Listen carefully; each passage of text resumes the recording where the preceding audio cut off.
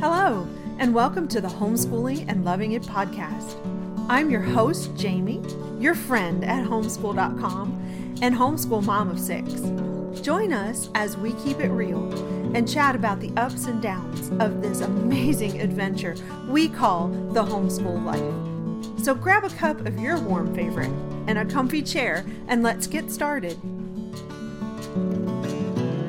Hello, everyone, and welcome to episode 45 of the Homeschooling and Loving It podcast.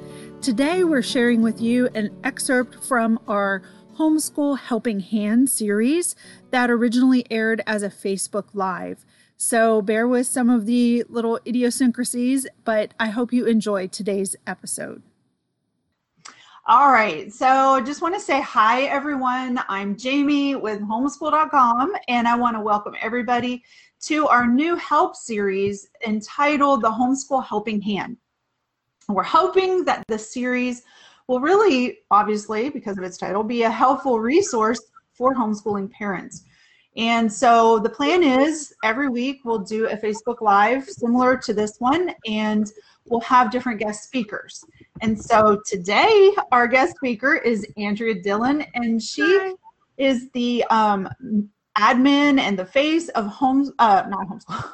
I can't even talk today.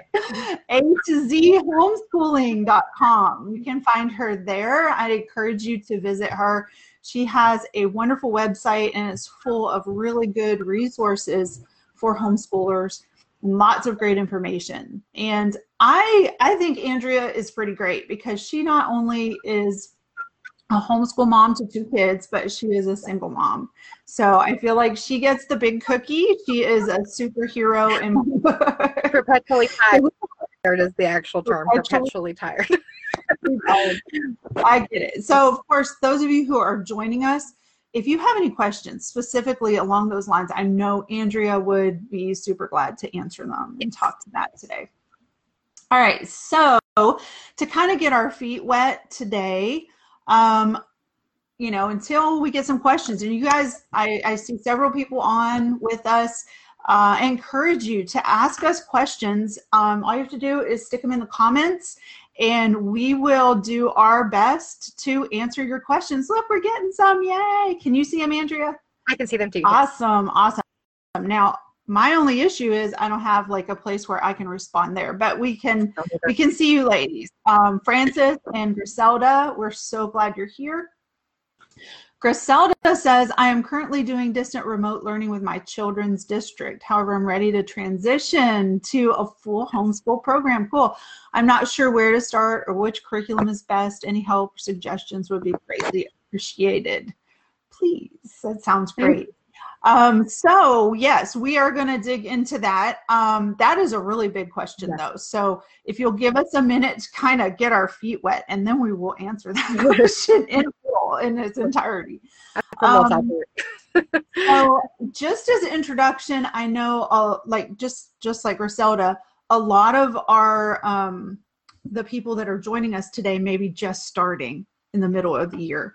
And that is absolutely cool. You know what? I did want to mention that we did a survey like within the last year of current homeschoolers, and the question was, when did you start homeschooling? Did you start at the beginning of a typical school year, or did you start in the middle of the year? And 40% of all the respondents said they started in the middle of the homeschool year.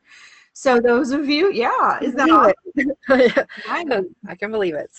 So those of you who are just now starting in January, you aren't alone. You may feel a little bit like you're alone, but you're not alone. Other people have started in the middle of the year as well. So Andrea and I, just to give you a little background, Andrea has 2 kids. I had 6 kids. I'm not homeschooling all 6 right now.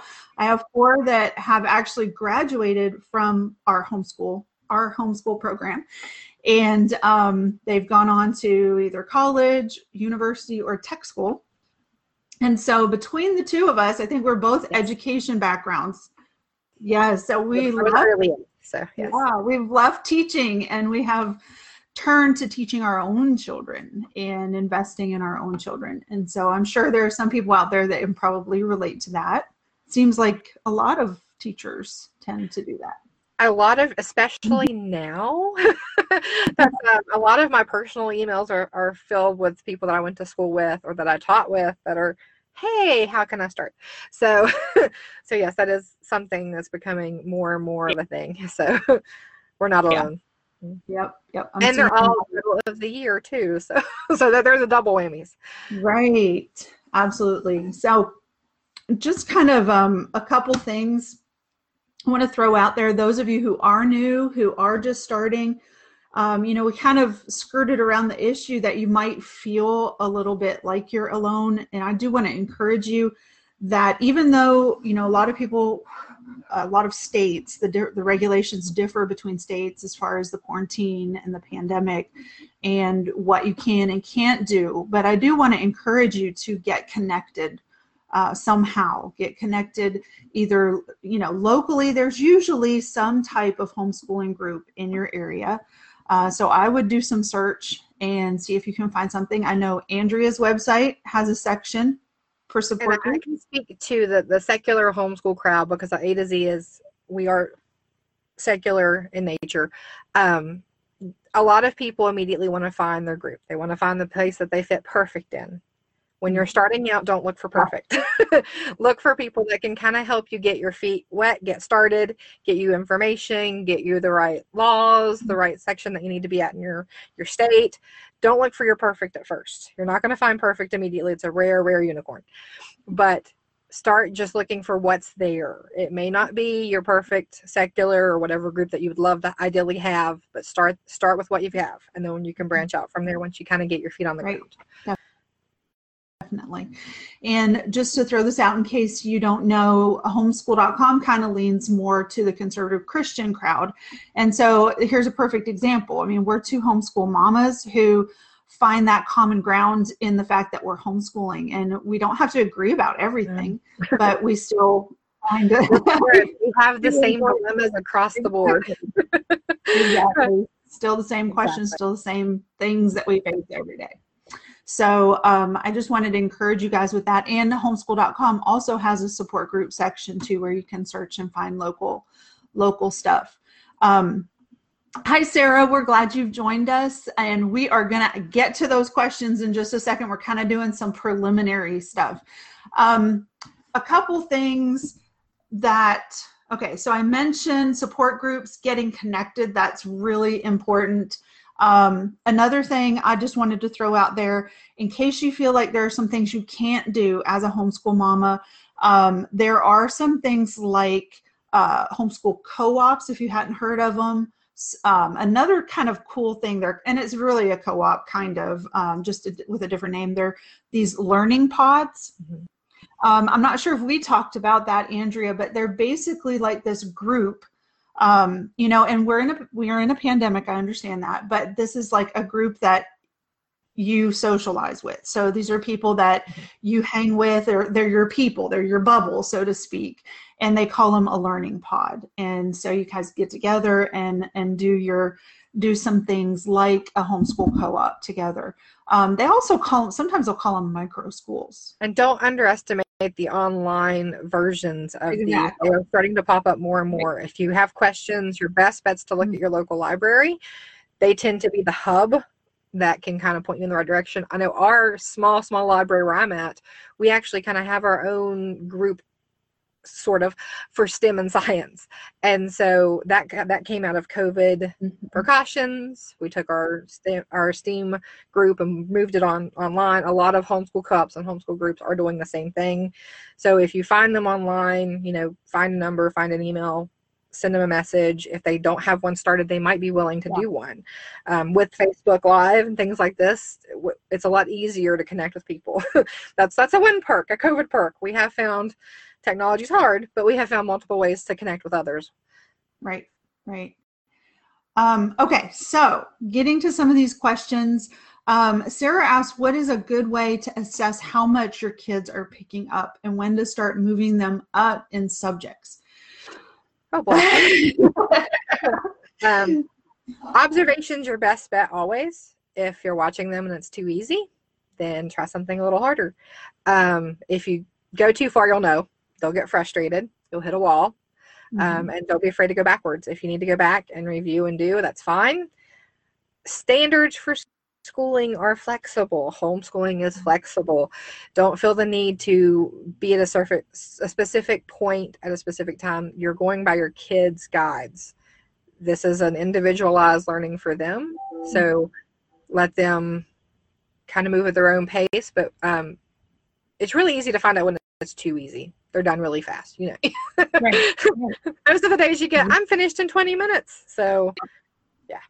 So that is definitely an indicator, Sarah. And then if what they're doing is boring to them.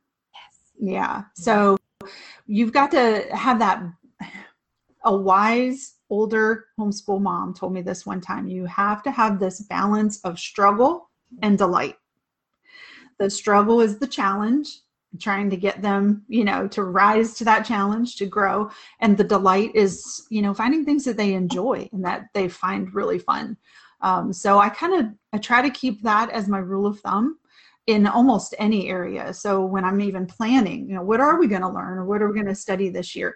I want to have those things that I know they're going to struggle, they're going to be challenged with, but yet I want to give them delight too, so that they're just like, oh, wow, this is really cool. I want to wake up tomorrow and I want to do something really cool again.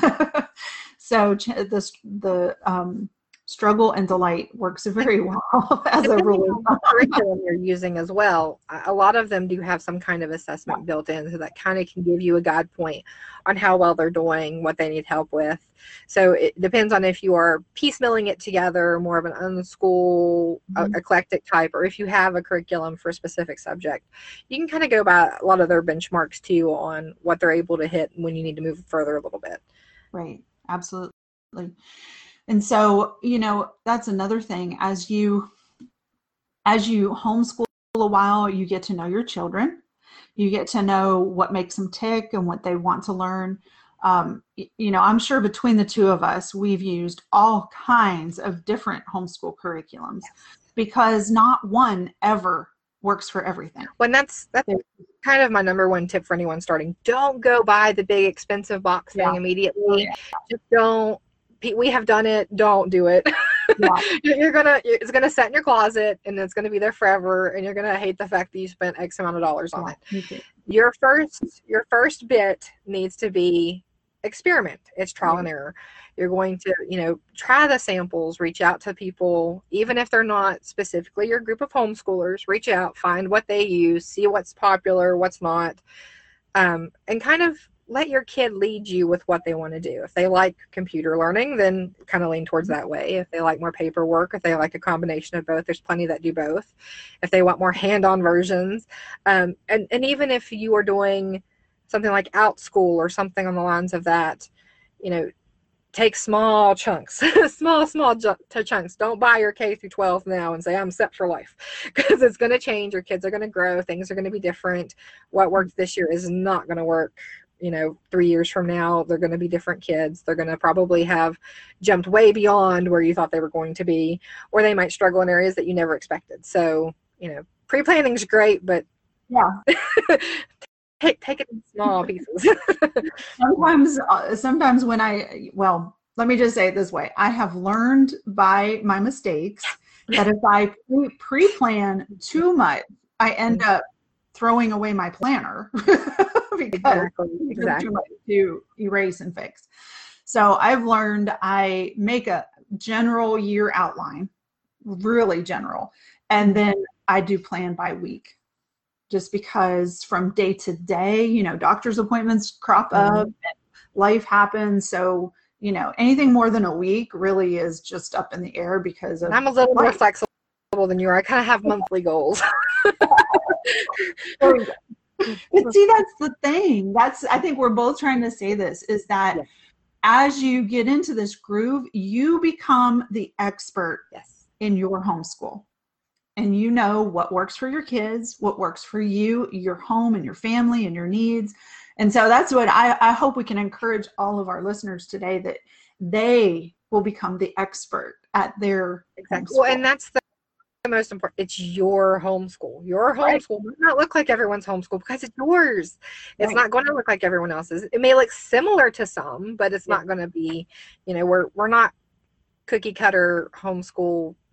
That's not what it's about. So you're not going to be exactly the same as someone else. All right. So and don't let's go back and let's try to answer Griselda's question, and then we'll come to, we have another Sarah on. So hi, other Sarah.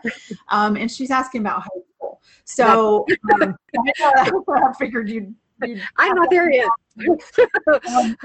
I do want to mention to the second Sarah that we will be doing specific Facebook Lives during the month of March and April this year that are dedicated completely to high school, to finding out what your high school student wants to do in their future, to alternatives to college, which homeschoolers are, let me just say, awesome at alternatives to college.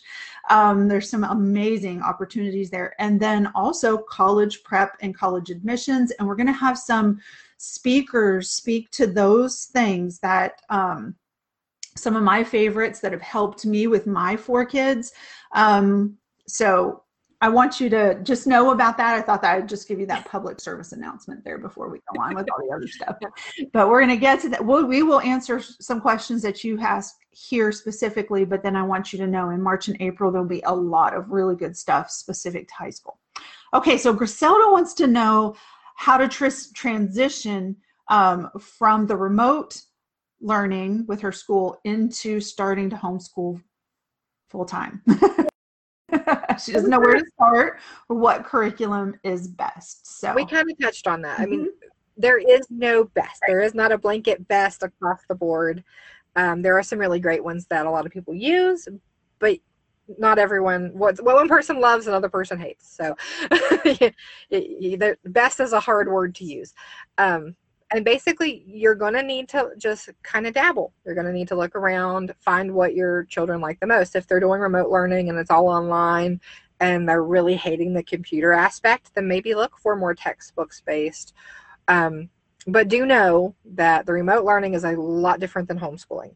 I know a lot of them have specific times. They have a lot of a workload that is just unrealistic for most school children. So, what you're doing right now is drastically different from homeschooling, even if you go a computer program route. Right. It will be drastically different. Right. So just throwing out some things that I thought of while you were talking. One thing that we do try to encourage some homeschool parents as they're making that transition from the traditional school into homeschool is to deschool for a while. And I know that's a lot of people don't like, what in the world is that? It's not unschooling. It's just deschooling, which is choosing some learning opportunities that aren't actually curriculum based for maybe a week or 2 to just kind of withdraw from the traditional mindset and then open up to out of the box ways of learning. I think Andrea and I kind of incorporate a lot of different out of the box things in what we do. And sometimes it's hard. I mean, we both come from that traditional education mindset. We both had classrooms. And then when we started homeschooling, I thought I had 4 kids when I started. I thought I could make me a little classroom in my home and everybody have a little desk and use the chalkboard and have the schedule system on. You were making your own little homeschool house, the 1-room classroom. I thought I was. You had the Anne of Green Gables moment. Well, it didn't work, especially when I had a baby and that baby crawled all over and wrote on all their homework pages and slobbered on their pencils. And they just get tired of each other because they're stuck in that same room with each other the entire day, and it just becomes so much. Like, it's the tension in that room is just, yeah, we've been there. Mine were really young when I attempted that, so luckily they don't remember a lot of it. But mommy has scarred, they are not, which is a good thing. But yeah, the flexibility, especially, and this can help you kind of get an idea of where your child is at. Even though they're on a grade level right now doing their learning, they may not be where you think they are. And so games are one of the number one things that I can point to. Try to pull educational games, even if it's not something that's technically educational, all games have an education component to it. Even if you're just playing Clue, they're using, deductive reasoning. You can kind of figure out where your child is on lots of different things, but from reading to math to science, depending on what kind of trivia you're doing or what kind of what you're using, and you can get an idea of where they are. And so they're still learning, they're still working, but it's not school that fits in the box. You're not fitting in the box. You're out of the box.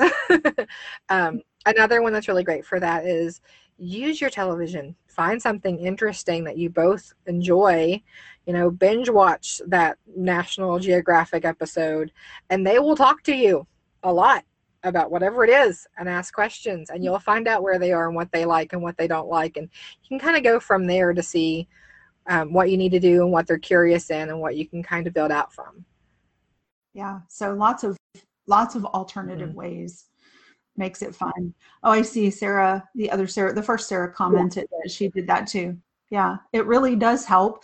And then a lot of people suggest to then break in easily, kind of slowly into more regular learning and into a habit, into a daily routine, which I don't know, maybe we can touch on that now.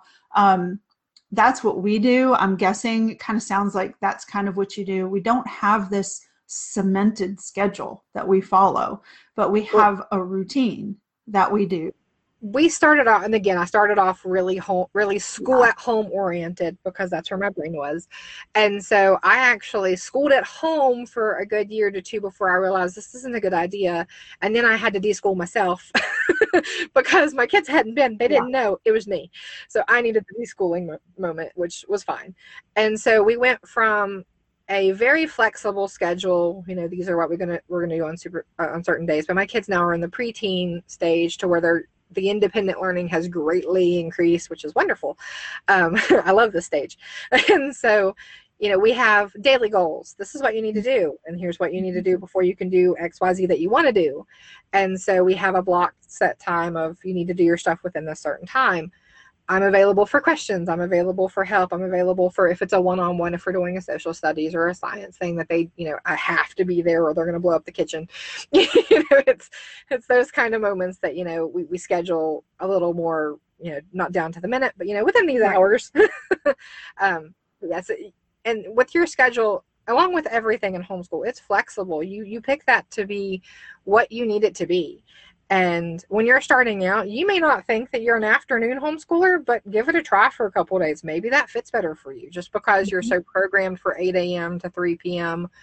doesn't mean it has to stay that way. If you're not morning people, don't force it. Don't. You're just going to hurt everyone. Someone's going to be grumpy. There's not enough coffee in the world. So take it easy and test the waters. I mean, this homeschooling is a giant experiment. And all, it's what works for you. You experiment to figure out what works for each of your children. I mean, I have one that's an early morning. I have one that's a late evening. Mm-hmm. It makes a long day for mom, but they learn better during those times. Mm-hmm. So, you work with what your children need. Yeah. Yeah. I had a thought while you were talking and I just lost it. So, sorry. Oh, I know what it was. I recently, there's another question. Okay, one second. I like this one. I recently saw this homeschool kind of a scheduling idea that I thought was pretty amazing. It appealed to me because I think I'm this kind of learner. But anyway, it was, what is that? Is it a Kanban chart? Have you heard of those? I heard of that. Like you have what they did was they used a whiteboard and they divided it into 3 parts. And on the far left, that whole section, they wrote everything they needed to do that week in their homeschool lessons, whatever tasks, assignments, projects. They were written on little individual sticky notes. And then the student could decide what they wanted to do that day. So they could take the sticky notes they liked and put them on the to do today. Okay, but that's kind of what we do. And when they finished it, they just put it into stick it on the finished column. And so it was kind of a pictorial representation of what you had to do today and completion, So that really appealed to me. I like to put things in a completed column. I really like the loop.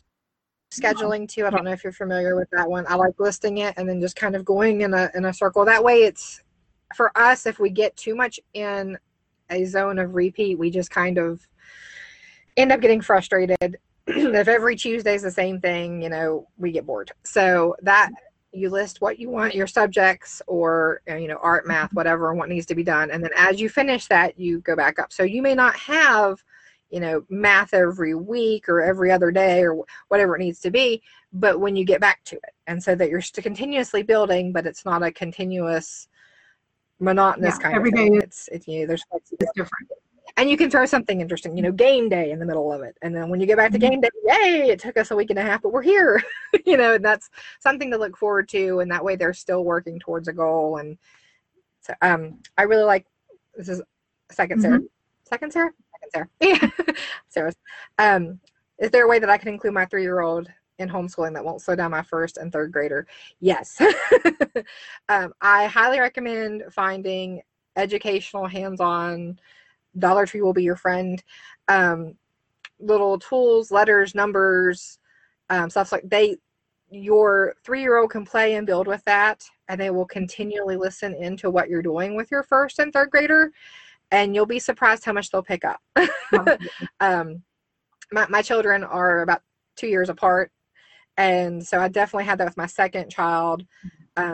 She picked up so much stuff that I didn't even realize she went above and beyond her brother at one point because she had picked up so much information. So hands-on manipulatives, if you're cool with Play-Doh, Play-Doh is a great thing for them to sit there and play with while you're doing your lessons.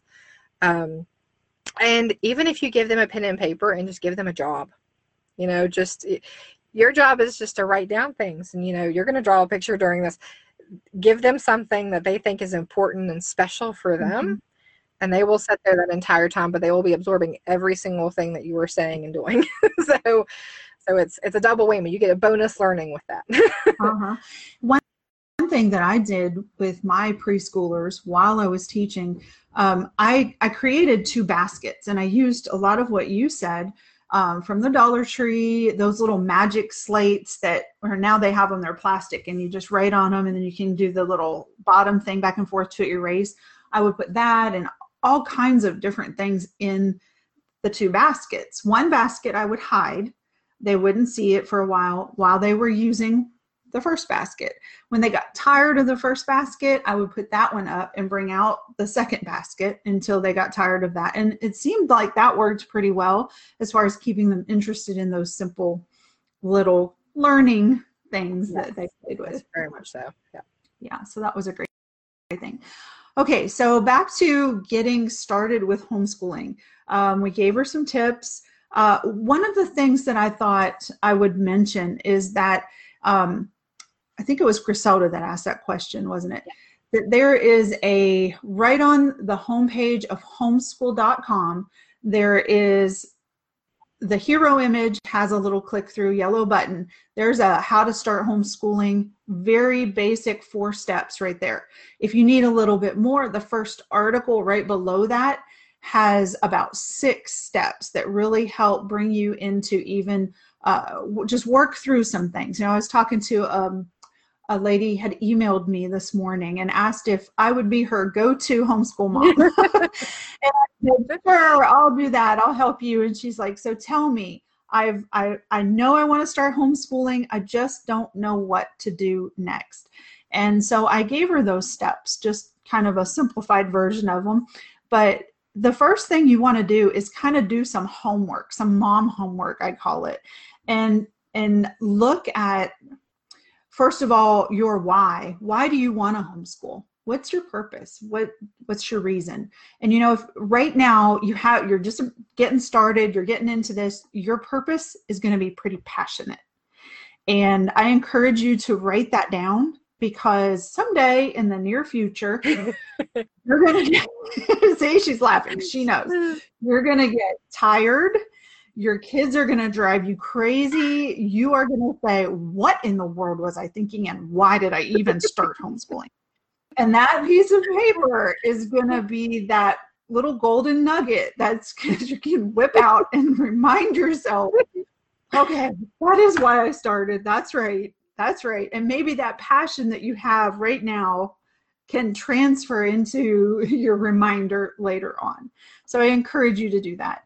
And then secondly, look at how you want to accomplish this. I mean, we've talked about it, and Andrea even shared really the meat of that is what speaks to you? What kind of family are you? Are you relaxed and kind of chill, natural kind of people? You like hikes and nature? Then you might want to consider like a natural style or method of teaching, like Charlotte Mason or something like that. But if you're real techie and you love computers and all of that good stuff, then that fits your family and fits your kids' desires. Then you're going to want to look for those kind of things because that's what's going to make you happy. And then, if you're very traditional mindset or very detail oriented and love schedules, which they killed me. But if you do, because everybody's different, then you need to work your homeschool in that way. So as Andrea spoke to a while back, that your unique family personality, your child's unique needs, that is what should dictate your homeschool. You make homeschool work for you and not the other way around. Don't be a slave to somebody else's method or style or what somebody else says you need to be doing. And it's a nice balance. You also have to, your preference sometimes won't always mesh with your child's preference. Yeah. And so sometimes there is a fine line you have to run with how much of each personality, because I don't know if you're like me, you have at least one kid that has the opposite personality of you. And so if you are the main teacher and this is what you're going to be doing, you have to kind of compromise with what you're going to do when you're going to do it. Because if you force your personality on your child, you're just going to get pushed back. It's just going to be parenting times 1,000 because you are a teacher too. You have different hats. You have to put on your different hat for each one. And so you at some point when they're younger, it's easier to get by with it. But as they get older, you have to kind of come to that moment of how much am I going to, what's going to give? Something's got to give. And so we do the end of the year kind of resolution reflection over on A to Z. We have printables over there for that. And I have made some for the homeschoolers as well. So they can put in what they like, what they don't like. And you can drill down into their wants and needs. Yeah. That can help you kind of plan in and say, oh, okay, well, I never knew my kid enjoyed this part of this so much, because sometimes they don't say that. Yeah. And so if for that, it's a kind of a family thing. You do yours, they do theirs, and you can share, and it brings them in with it. And that way you kind of get out of your headspace some and kind of see where they are. It's not something that's going to happen your first year homeschooling, probably not even your second, maybe your third, because you have to get to know each other. You have to get to know what you're comfortable with, what you like, what you don't like, and how you learn best. So just to speak to what you said right there, a lot of the people that I know who homeschool would all agree that the first year tends to be a little bit of a mess. Yes. Well, that's kind of my advice for anyone. Your first year is your trial year. It is, everything you do is a 14 day trial. Try it for 2 weeks to a month. If it doesn't work, toss it out and try again. It's okay.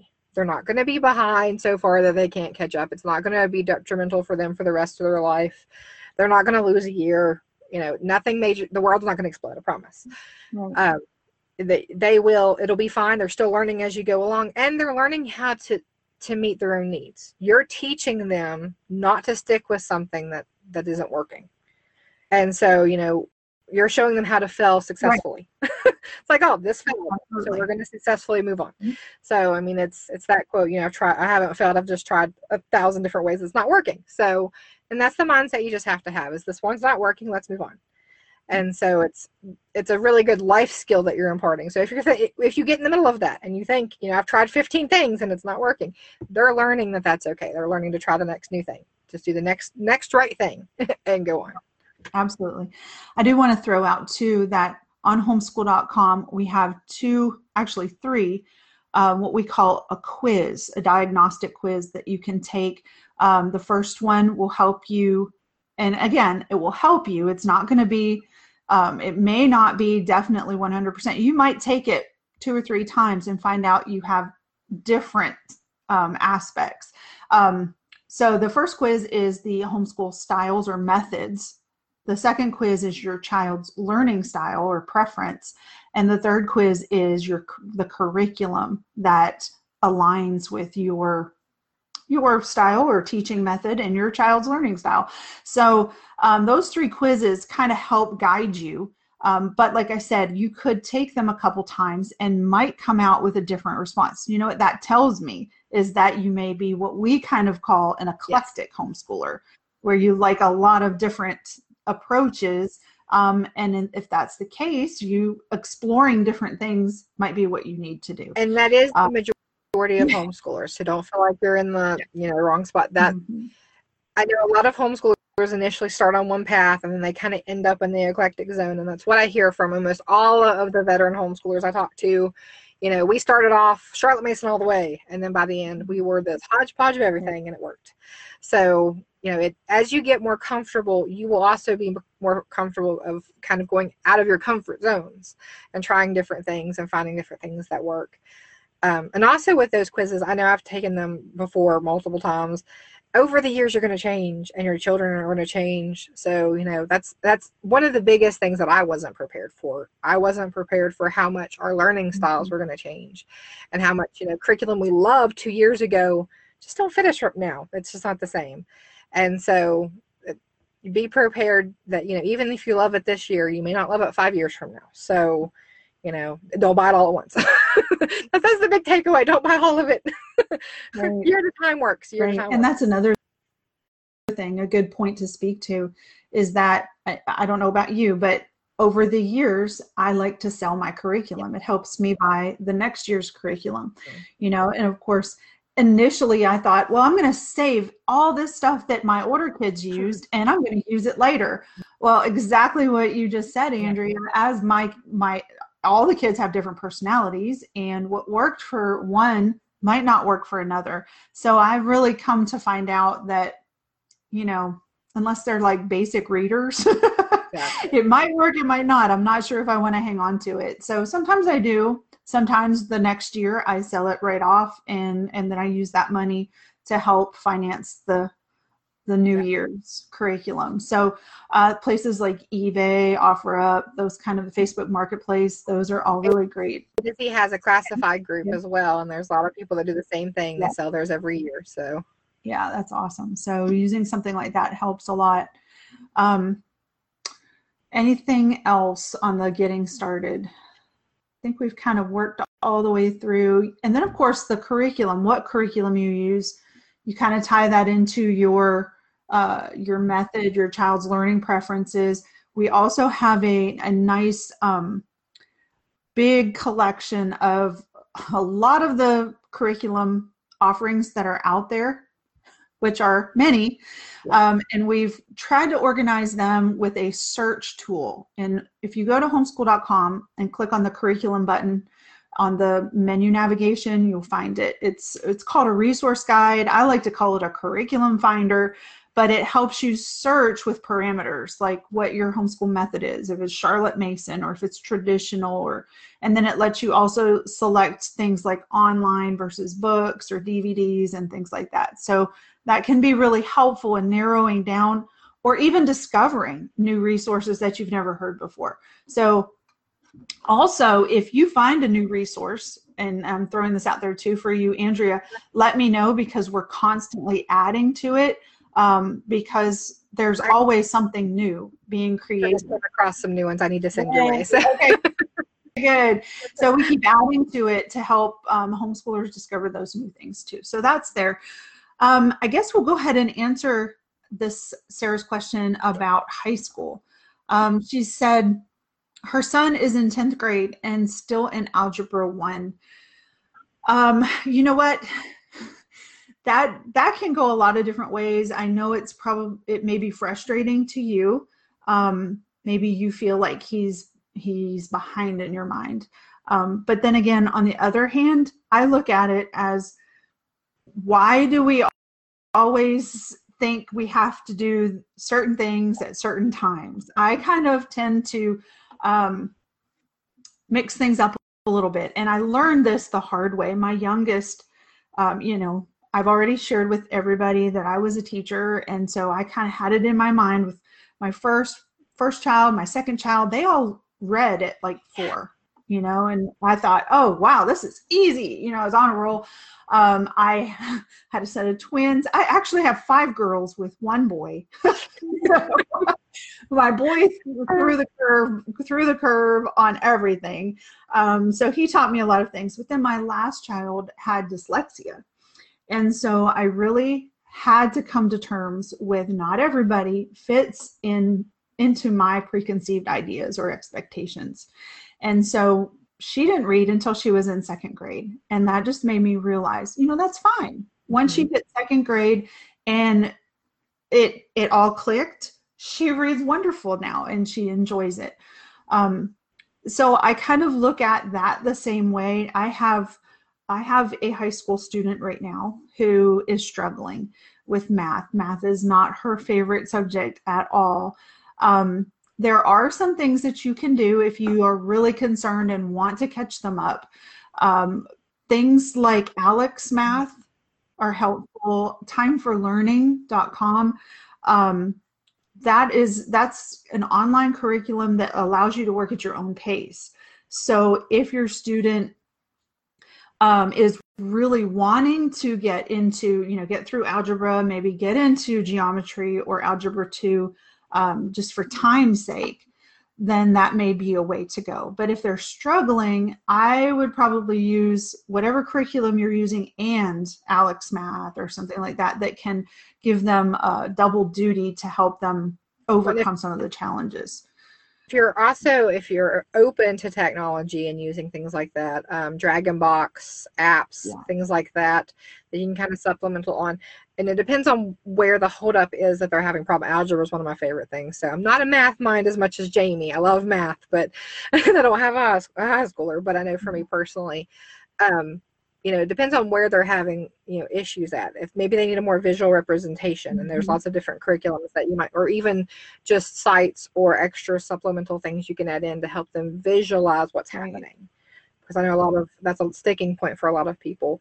And then if you still are up against the wall, maybe put it to the side. Try geometry for a bit. Try something else. I know I was the opposite. I was the anti-geometry person. My brain still doesn't work that way very well. But algebra I can do all day. Trig I can fine. Even bring me calculus. But that might just be the part that not everybody's good at everything, and so that might be the part where they're going to trudge through it. They'll get there. It won't be perfect. It won't be their golden thing. And so we all have our strengths and weaknesses. And maybe that's just going to be where there's is at. Yeah. I mean, that's and then that's where you pick your curriculum or your career to go from that. I mean, if math's not your thing, then that's not going to be something you're going to want to do when you get older anyway. So don't be bogged down by the fact that they can't. They're trying. Do what you can. But if you still can't get it, it's okay. It's okay. And they may pick it up later if they decide to go to college. They may pick it up then. I know that was history for me. I was not great at it at all, got to college and loved it. So, it may just be something that you need your brain to be older before you can pick it up. Mm-hmm. Sometimes, we have this expectation that by the time we get to our teens, our brain's ready to absorb all this stuff. It's not like that for everyone. And so, that they may need a few extra years and a change of pace to be able to pick this. One thing that I found when I tutored math for high school students was a lot of times young men had difficulty with the basic algebra, but they enjoyed geometry. And you could teach there's algebraic principles within geometry as well, but you can have some more concrete representations like shapes and perimeter and area, things that you can manipulate, I guess, or be a little bit more hands-on with. I did find that out with several young men that I tutored through high school. They like geometry better. And sometimes we would switch the order, and that may be something that you might want to consider. Maybe like Andrea mentioned, let him do geometry and really find a little success if he does well with that, and then go back and complete some of the things in algebra 1. struggling with both, maybe back up a little bit. Maybe there's some concepts that, wasn't fully cemented before you moved on to that. And so maybe a review. I mean, just basic reviews. I know with my kids, just basic addition facts, multiplication facts, division facts. Once you move on to higher math, it's easier if you have those memorized and done and ready. So maybe that's a sticking point. The frustration's happening when it comes to easy, computations of numbers instead of the actual formulas and putting it together. So it's just finding where that problem is. She says that they're currently using Time for Learning. So I would suggest looking at maybe some of the hands-on, and then there was some of my brain earlier, and I can't think of them now. But there are different ones that, especially the other apps, the Dragon Box apps, definitely. You get the visual representation, especially of the balancing of your algebra equations. That might help. So I would definitely look into that. I know that Math-U-See. That's it. Yeah, it's a hands-on. I wanted to say that, but I wasn't sure. It sounded weird in my brain. So. We did Time for Learning last year for Algebra 1 as well. And I do have to admit, my math non-lover didn't do too well. I used Khan Academy, and then I tried to tutor her myself, but an outside tutor might be another option. But she had to hear it taught in a couple different ways before she got it. So sometimes the Time for Learning teacher would go through it one way and teach it from this perspective. Sometimes Khan Academy, what's his name, Sal, he would get it from another perspective. And if neither of those worked, I would try to teach her, find a way that I could do it as hands-on as possible. And look into, there's the algebra tutor on YouTube, I think is his name. It might be the math tutor on YouTube. He's a professional tutor that puts out a lot of informative, and I know a lot of my friends that went back to college use those for refreshers on things. So maybe even it's just, when he hits the block and can't go any further, watch a couple of those videos. Maybe just watching someone else go through them might help. That's different than what's currently being shown. So. Yep. Well, I guess we need to try to wrap this up. We have been on here almost an hour already. I can't believe how fast time went. But yeah, if anybody else that's on the video with us has questions, go ahead and add them to the comments even after the live is over, and we can answer them for you. So you can also reach out to me on A to Z Homeschooling. My email's on there, or through the Facebook page, whatever you want to do. We'll try our best to point you in the correct direction and get you answers. Absolutely. Well, Andrea, thanks so much for spending an hour with me and all these lovely ladies. Anytime. And happy to do it. So before we go, I got to check my calendar really quick just to make sure that I'm not making this up here. Next week, on the 27th at 3 o'clock, we're going to do another Facebook Live. So if anybody is here, wants to join us for that, that one's going to be on a different topic. And so we're going to try to be real specific about different topics. But of course, any questions that are asked, we will try to answer them. So, all right, everybody have a great day. Thanks so much. Thank you all. Thank you. Bye.